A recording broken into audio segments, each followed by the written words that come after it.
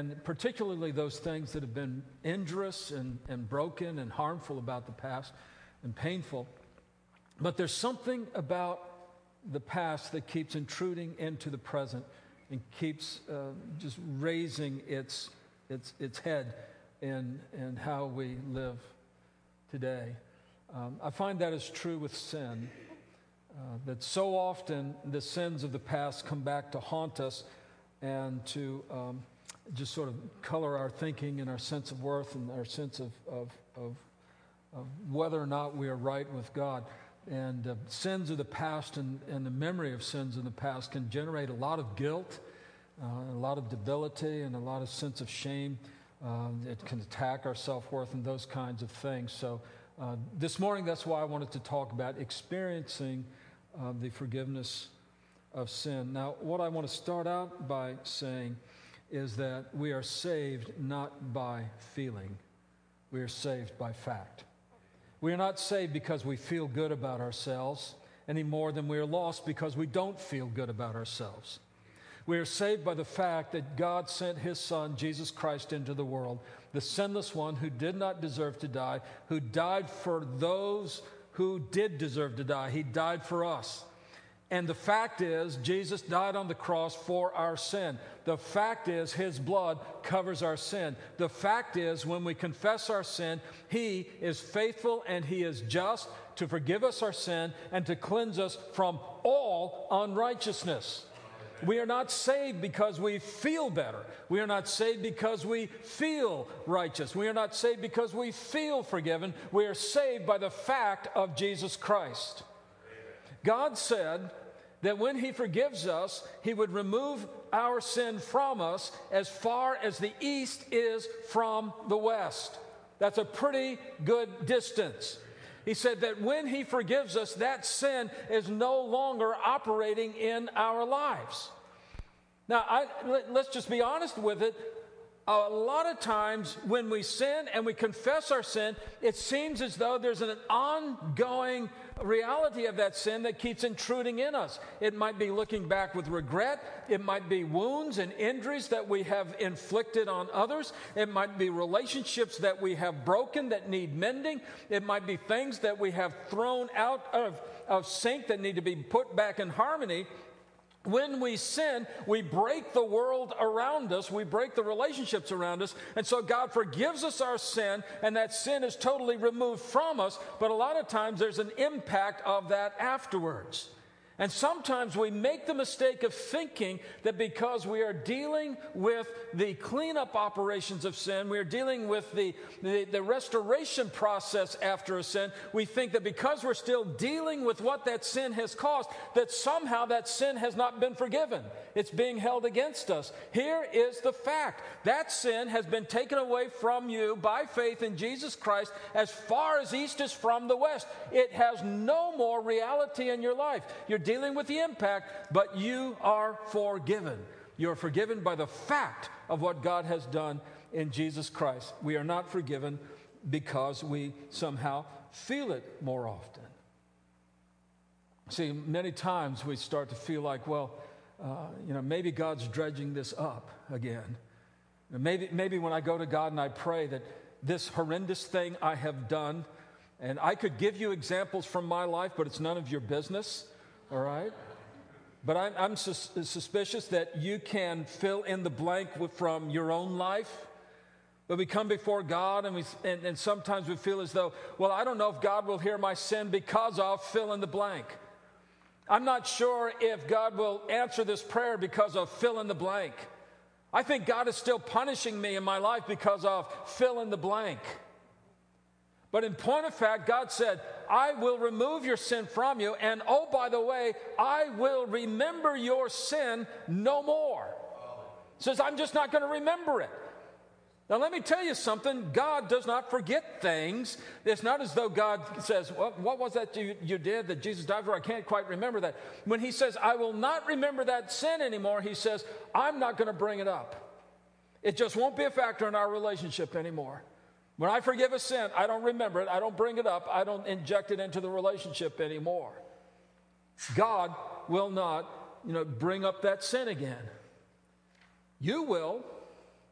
You'll bring it up. It's because of our human frailty. We keep bringing up the past in our own minds and hearts.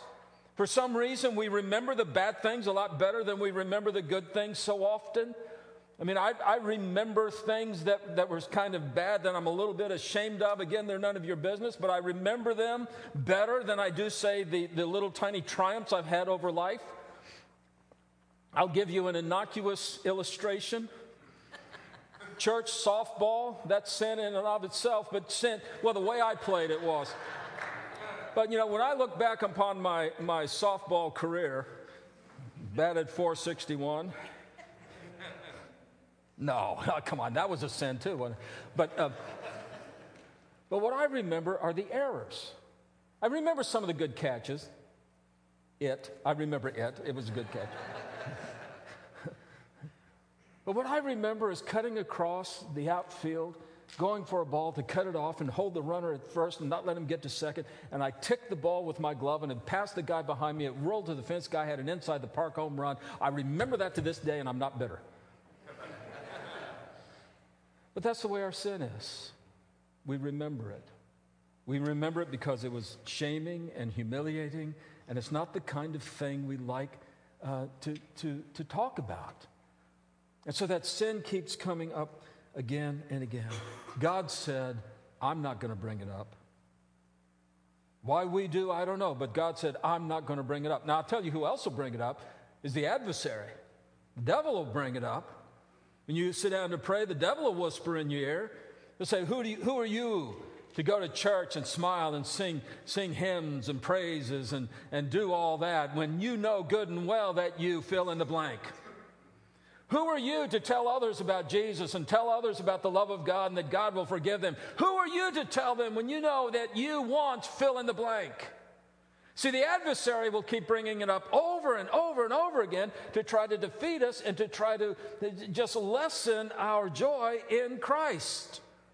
The adversary will bring it up. You might bring it up, but I can tell you this, God will not bring it up. He's taken it away as far as the east is from the west. He says, I will remember it no more. And even as we go through life, and sometimes the sin we're talking about is a besetting sin. It's a sin that happens over and over again. Try as hard as we might, we keep falling into it. A short temper, language that is displeasing to God, saying things to people that are hurtful, prideful, and boastful. These kinds of things that we know they need to be eradicated from our lives. They're sinful, but if they seem to keep coming up over and over and over again, then we wonder, maybe God isn't forgiving me. No, what we know is this, that the Bible tells us what sin is so that we don't sin. But if we do sin, we have an advocate with the Father who is Jesus Christ the righteous, who is the propitiation for our sins. He's the one who takes the wrath of God upon himself for our sins, and he died for our sins, and not for ours only, but for the sins of the whole world. This is the fact that we know. God's forgiveness is limitless. There's no boundaries to it. There's no stopping to it. His forgiveness is absolutely complete. And so what I want for us to think about this morning is how we experience and claim that forgiveness and live out that forgiveness rather than living lives that are constantly being defeated by the memory of sin and by the biography of sin that just sort of comes back to us and shames us again and causes that guilt, and how we can deal with the guilt of sin by concentrating on the glory of God. And so we look at Psalm 51. Now again, Psalm 51 is traditionally, and we take it this way, it's David confessing his sin to God. But I suspect the psalm was written a little while after the encounter with Nathan.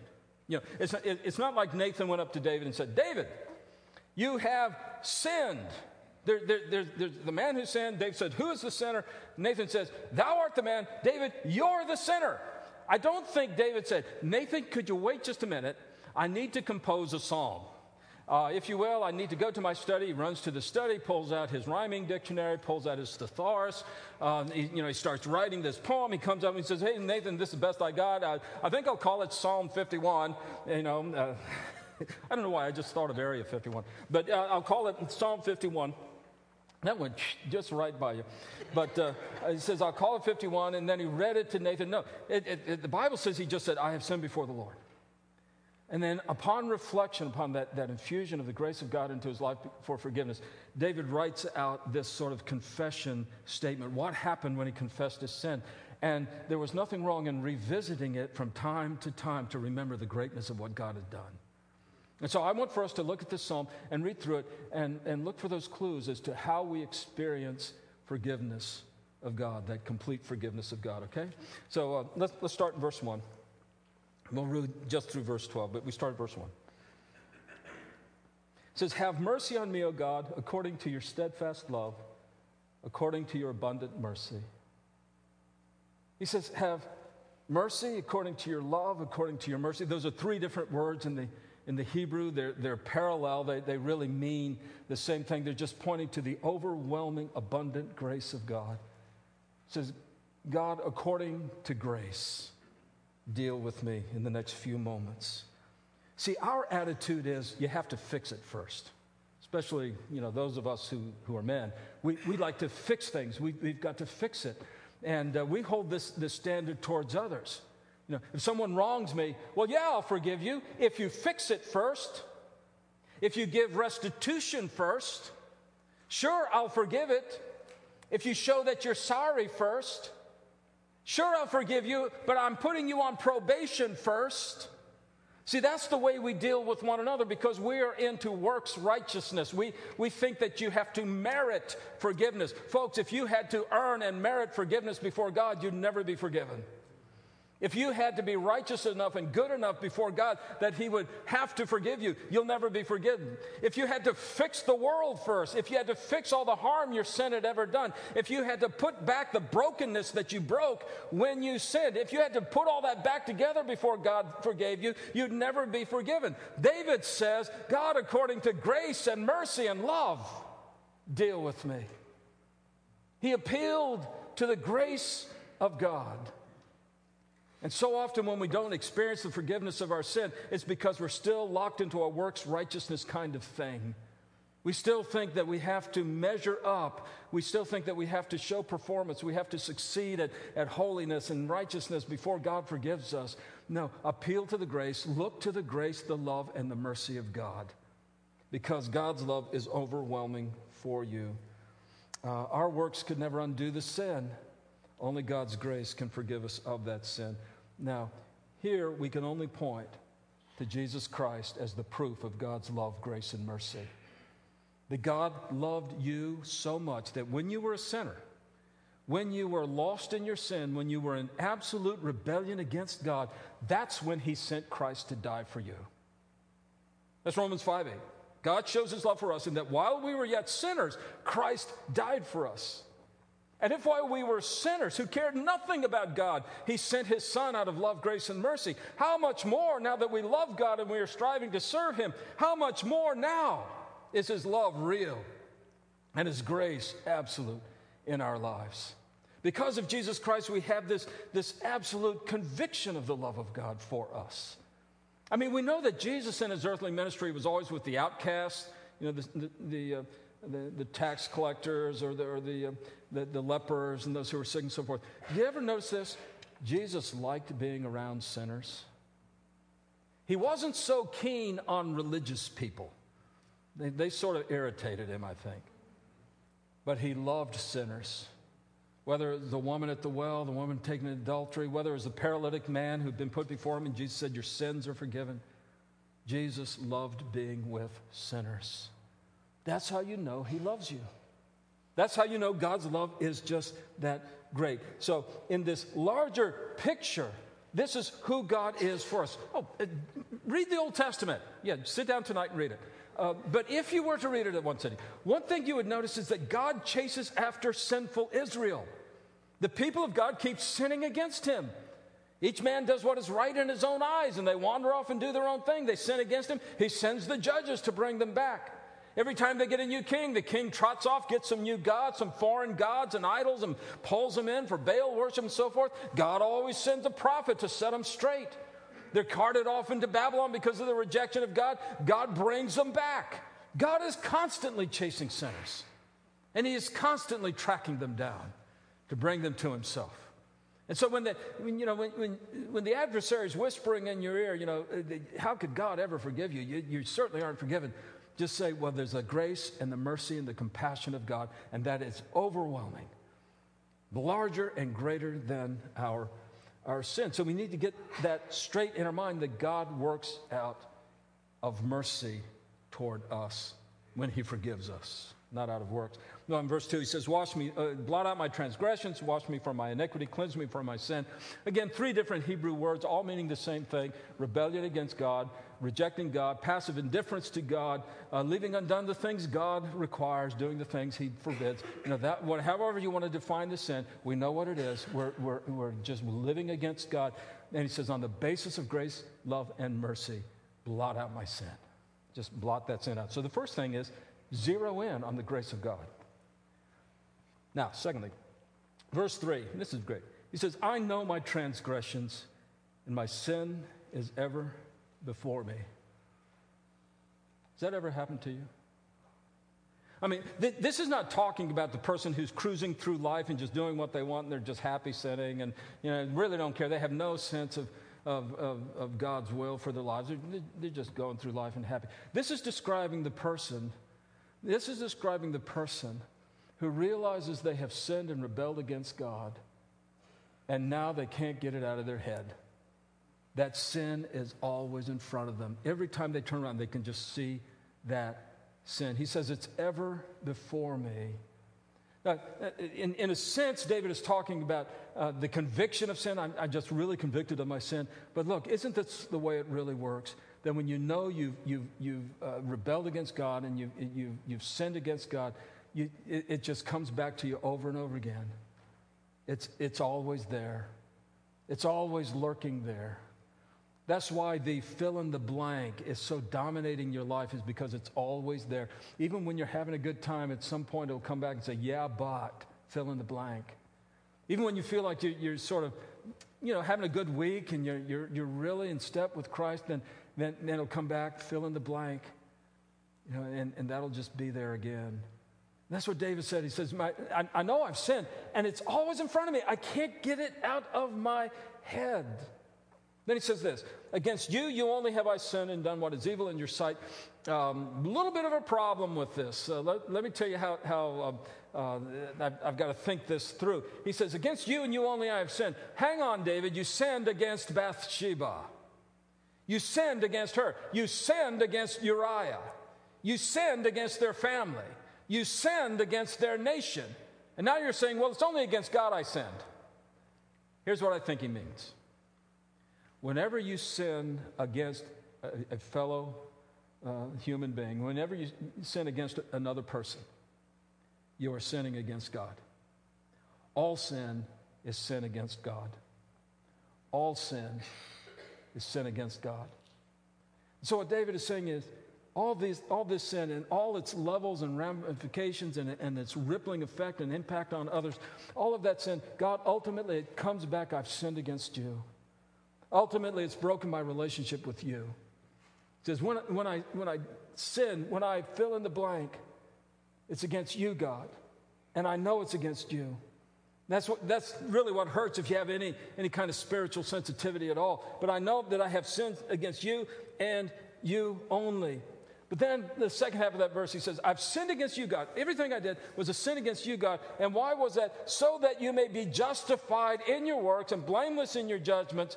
In other words, God, I realize my sin was against you, and that just highlights your goodness and your righteousness and your holiness. It's an odd thing. But when I'm reminded of my sin, I'm also reminded of the glory of God. When I'm reminded of how far short I have fallen, it's short of the glory of God. And so even in those moments when it comes back to your head, that fill in the blank thing, the glory of God is greater still. The glory of God. And if you're remembering it at all, it's just so that you might be reminded, God was extremely gracious and glorious to forgive me of that sin. See? So turn it to remember the glory of God. Turn to the glory of God. So turn to the grace of God, turn to the glory of God. In those moments. But in verse 5, And behold, I was brought forth in iniquity, and in sin my mother did conceive me. Wow, we could do a lot of bad theology based on that verse. But here's the point I think David is getting at. When I sinned, it seemed like that sin on that day went back in the past and polluted every day of my life from day one, from the moment of conception. It's like this sin has just consumed everything about me and into the future. That's what I think he means. And that's what's happening, isn't it? I mean, whenever you think of fill in the blank, don't you think, well, that has, nothing about me can ever be viewed as good or righteous or worthwhile again because it's all colored by the fact of fill in the blank? And so David says, this sin is all consuming. So here's what we got in verses 3, 4, and 5. We have David saying, I've sinned against God. I know I've sinned against God. He is glorious and righteous, but my iniquity has absolutely distorted and polluted my entire life, and it's just sunk deep within. It's just affected every fiber of my being. But then here's what he says in verse 6. If you want, highlight this one. This is great. Behold, you delight in truth in the inward being. You delight in honesty. You delight when we get down to where the real problem is, and you teach me wisdom in the secret heart.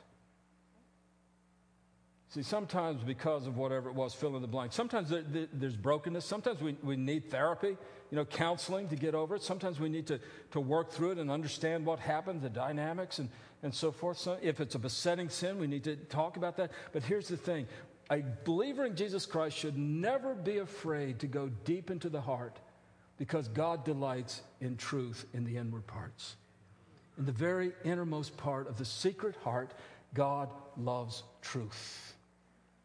And by the way, there's nothing you've done or nothing you can confess to God that he doesn't know about already. I mean, it's not like you confess your sin. God, I'm coming for you. I'm going to confess, fill in the blank. And God says, whoa, I had no idea. Wow, I can't believe you did that. This is preposterous. No, God delights in truth. Never be afraid of sinking deep inside into the inner heart and finding the truth of what's going on.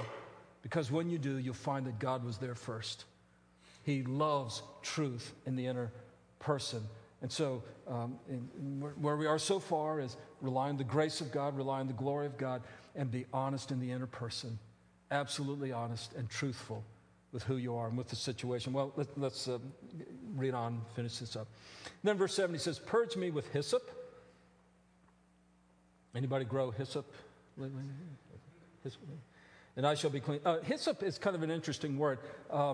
There was a plant in Egypt called hyssop. They think domesticated plant. We're not sure exactly what the Hebrews meant by the word hyssop.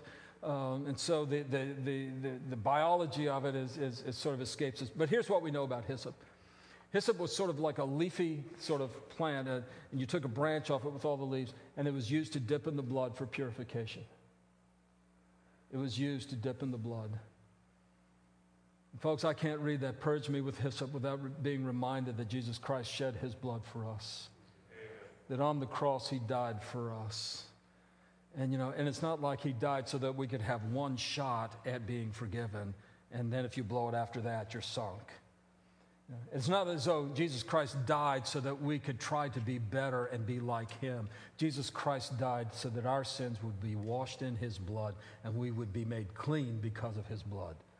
So when I read that and it says, purge me with hyssop, that's the first thing I do is I think of the cross. By the way, this is why Christian believers love to come to the cross again and again and again.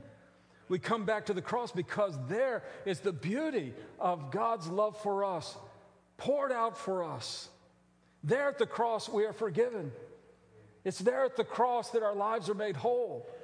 And whenever the past sins sort of attack you and whispers in your head, God can't use you, can't love you because of fill in the blank, just go back to the cross and be purged and cleansed with that hyssop again, with that shed blood of Christ again, purged with the hyssop again. There's some other possible meanings of hyssop. I won't go into those, but essentially this, that when we come to the cross, we are made clean again.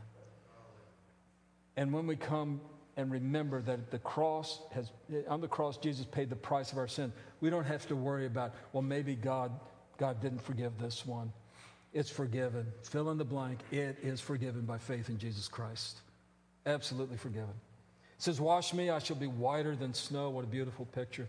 Let me hear joy and gladness. Let the bones that you have broken rejoice. In other words, it's okay to rejoice. Have you ever gone through these things where you're just looking at your life and you're saying, you know, I know God saved me. I know Christ died for me. I know the Holy Spirit is working. I know all that stuff. But right now, I'm sort of in the pits. I'm going through a tough time where I'm really being short with people. You ever do that? Am I the only one who has slumps? You ever have slumps in life? It seems like every day you're just striking out. You know what I mean. I'm trying to think of a feminine analogy. You know, women do sports. You know what I'm talking about. It says here, let me rejoice anyway. Let me rejoice anyway. You know, you don't have to wait till you're perfect before you praise God. You don't have to wait until you have it all together before you come in and you worship and you actually enjoy the presence of God. The adversaries say, you can't do it because I'll fill in the blank. But because of Jesus Christ, we don't have to be perfect. We just have to be saved and washed in the blood. And we come. And so he says, let me rejoice and let me hear joy and gladness and let my broken bones rejoice. You know, let's have worship here going on. And then in verse 9, hide your face from my sins and block out all my iniquities. Create in me a clean heart, O God. Work from the inside out in my life, O God.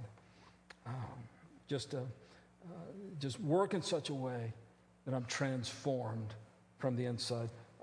Time eludes us. Let's get to the end of this. Create in me a clean heart. Renew a right spirit within me. And I love this. Cast me not away from your presence. Take not your Holy Spirit from me. The Holy Spirit is God's gift to every believer in Jesus Christ. He does not take his Holy Spirit from New Testament believers. For David, that might have been an issue, but for us, we have the promise of the permanent residence of God by the power of the Holy Spirit in our lives. And that fact doesn't depend upon our feelings. You know, and so whenever you're being waylaid and ambushed by fill in the blank, just remember God's Holy Spirit is present in your life, and he's still working.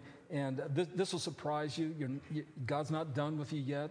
The best is yet to come. Somebody reminded me this morning that God is still at work in your life. And so David says, you know, just keep me going. Just keep working in my life. That's what I want.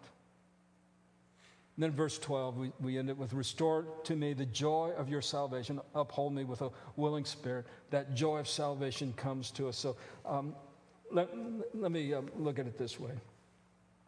Those times this coming year when sins of the past want to jump up and ambush you and try to rob you of joy, or rob you of a sense of value and worth, or rob you of a sense of usefulness in the hands of God, or that sin from the past wants to try and persuade you that somehow God isn't caring and loving towards you. Here's what I want you to do. I want you to look to the grace, the mercy, and the compassion of God and understand that's who he is. He's in the business of bringing us to himself through his Son, Jesus Christ, by the power of the Holy Spirit. Be deeply honest with yourself.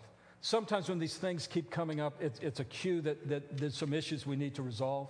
There might be a relationship we need to restore. It might just be something within ourselves that we need to confront. Never being afraid to confront those deep issues, because when you do, you're finding truth, and God is truth, and that means he's already there. We have the courage of our faith to confront issues that need to be dealt with, so don't be afraid to do that. Remember the cross. Just remember the cross. First thing you need to say is the cross of Jesus Christ. The cross covers it all, the blood of Jesus, and just remember that. And frankly, just spend a few moments luxuriating in the wondrous grace of God in Christ Jesus on the cross. And then rejoice in the work that God is doing in your life. Rejoice in the work that he is doing. You say, well, I don't see it very often. I see the failures and all that. Hey, look, God is doing something. He is at work in your life by the power of the Holy Spirit. And rejoice that he will not let go and that he continues to work in your life. Now, maybe what you've done, this whole sermon, You've thought to yourself, yes, there is a fill in the blank in my life, but it's too ugly. It's too base. It's too vulgar. That besetting sin, that thing in my life that's robbing me of the joy in life, it is so awful that if God knew about it, he wouldn't love me. Here's the deal. God knows and sent his son to die for that sin and has already shed his blood for that sin. When you put your faith in Jesus Christ, that sin is forgiven and it's master over you no more. That sin does not have a right to take hold of your life. By the way, you don't have the right to let it either. Okay?